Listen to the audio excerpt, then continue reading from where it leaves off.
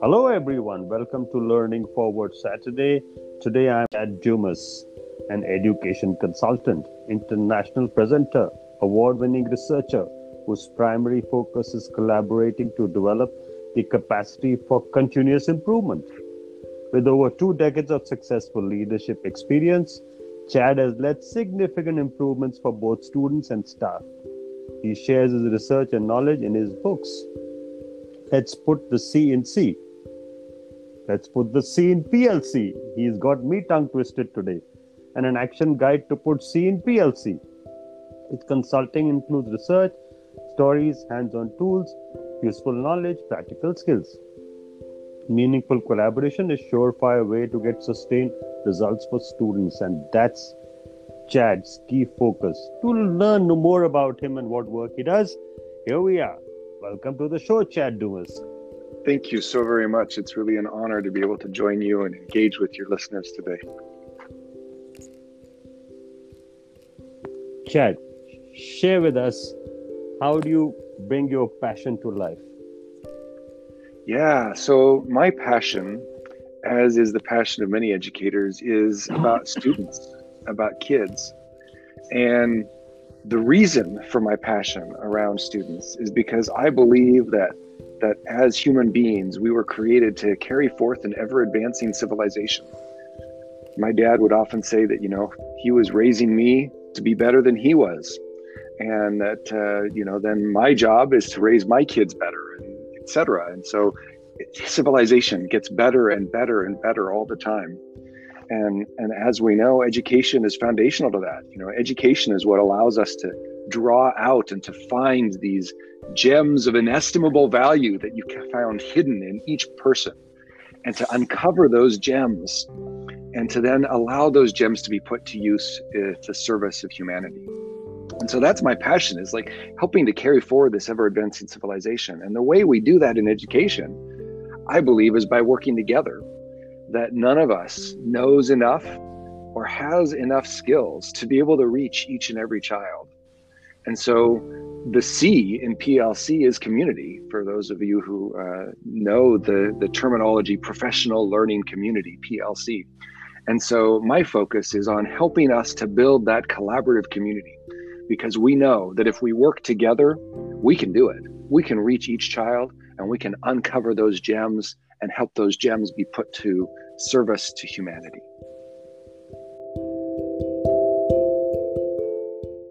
Please stay with us. We will be back after a quick commercial break.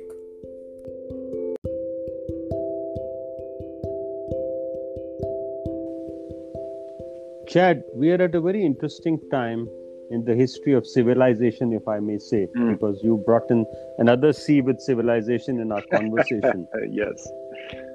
So collaboration is all about building civilizations. And if you look at the last 1 year, it's actually been put more onto the plate, where it's all about collaboration.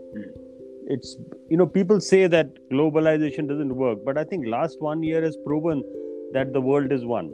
Yes.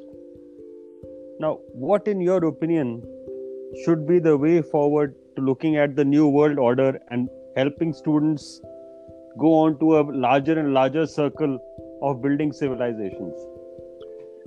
Yeah, this idea of an ever-advancing civilization and the interconnectedness of the planet, or even going, interconnectedness being that we're all connected together, but even more than that, that, as you mentioned, it is one planet.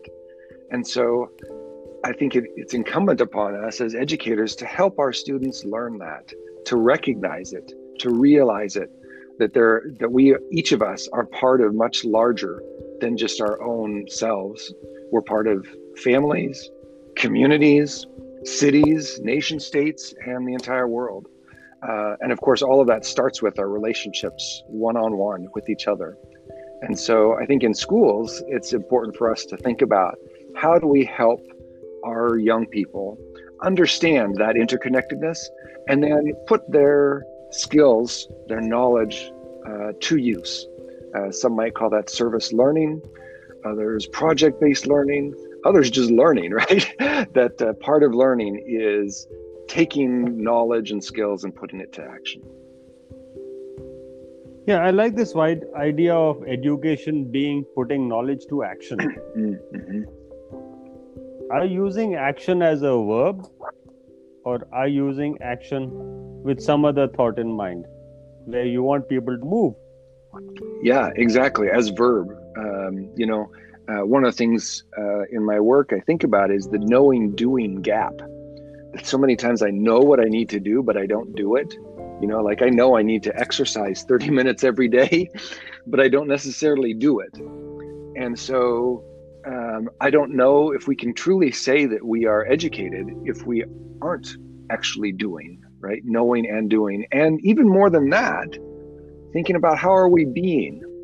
So not just knowing and doing, but also being. Who am I as a person, as an educator, as a collaborator, and thinking about who am I, and then how does that manifest itself in the world? I like this idea of how does it manifest in the world. It's easier said than done. Yes. And from what I gather from what I have tried to find out about your background, is that you make it simple for the principals to understand. You make it simple looking at the paucity of time and looking at, I should say, PLCs not getting the fair amount of resources and time in the world. How do you help the principals with minimum time to become more efficient and effective school leaders? Well, first of all, thank you, because that's what I aim to do, is to take these complex ideas and difficult principles and put them into simple, realistic, actionable things that we can do. And as we do, then we become more alike like that. So I think, what I've focused on is, I mentioned the knowing doing gap. Well, before you can have a knowing doing gap, there has to be knowledge, right? I have to fill my knowing gap. And so thinking about what do we need to know first? So I need to know certain things, as you mentioned about, like resources. What are some resources that I need to know about and be thinking about as a school leader? What are some skills that I need to know about and practice in order to build relationships with people? And relationships being meaningful, profound relationships that are truly human and that will advance our work. Those are just kind of a couple of examples of the types of things that I think are so important as leaders. And thank you again for that compliment. Yeah. Tell us something more about your new book and what Next Learning Solutions looks at the years ahead. Yeah. So the book takes the 10 elements of what a principal needs to know to put the C in PLC, to create this collaborative environment for teachers. Because we know from 50, 60 years of research that if we want to improve student learning, we got to get working together. But that doesn't just happen because we want to. Like, there's some things that school leaders need to know to make that happen. And so I have identified from the research, from those 50, 60 years of research, what are the 10 things that you need to know? And that's what the book does, is it says, here's what you need to know based on the research, just a very little bit on the research. Now, here's some tools that might be helpful in that. Here's some additional resources that could be very helpful. And here's a story of what it looks like in practice. I think we learn a lot from stories and hearing from each other experiences, and then we start to make connections to our own world.